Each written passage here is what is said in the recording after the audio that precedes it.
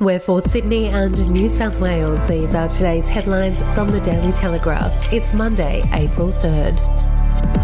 A Sydney mother has been charged with 2 counts of attempted murder and will be charged with murder after police allege she fatally smothered her baby boy 2 days after she allegedly tried to drown him in her friend's pool.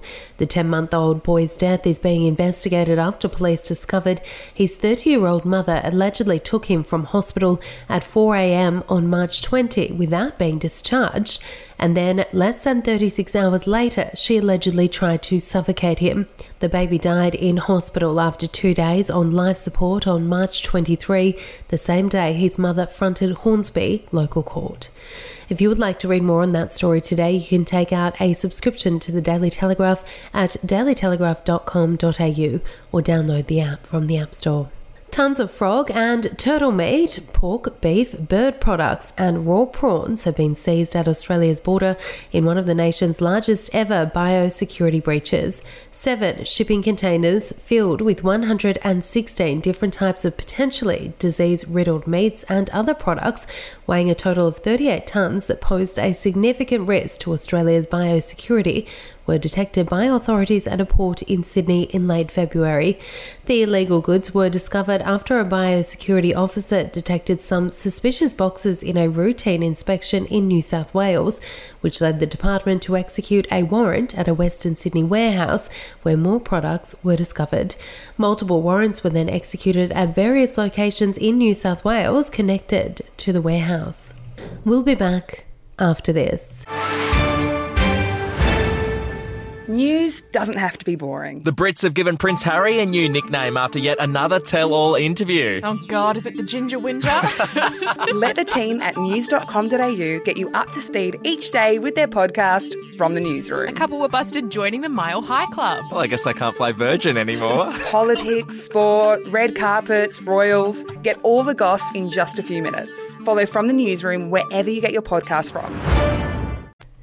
Scouts New South Wales have intervened to shut down a hardcore climate change action group from holding a gathering at one of their campsites, which was set to culminate in a protest targeting Australia's biggest coal port.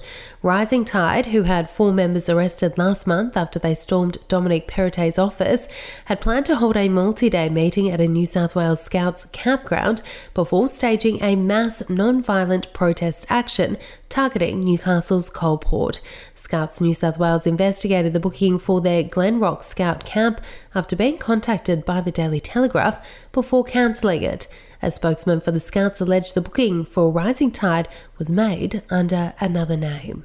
And mobile phones will be banned in public high schools across New South Wales from October as Labor makes good on its promise to rid them from classrooms. It is understood New South Wales Labor has backed away from its thought bubble idea of using phone jamming technology in schools, with low-tech options like collecting students' phones at the start of the day a more likely option to be pursued.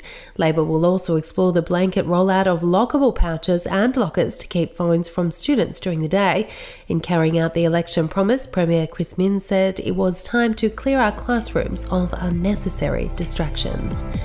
For more updates and breaking news throughout the day, take out a subscription at thedailytelegraph.com.au. We'll have another update for you tomorrow.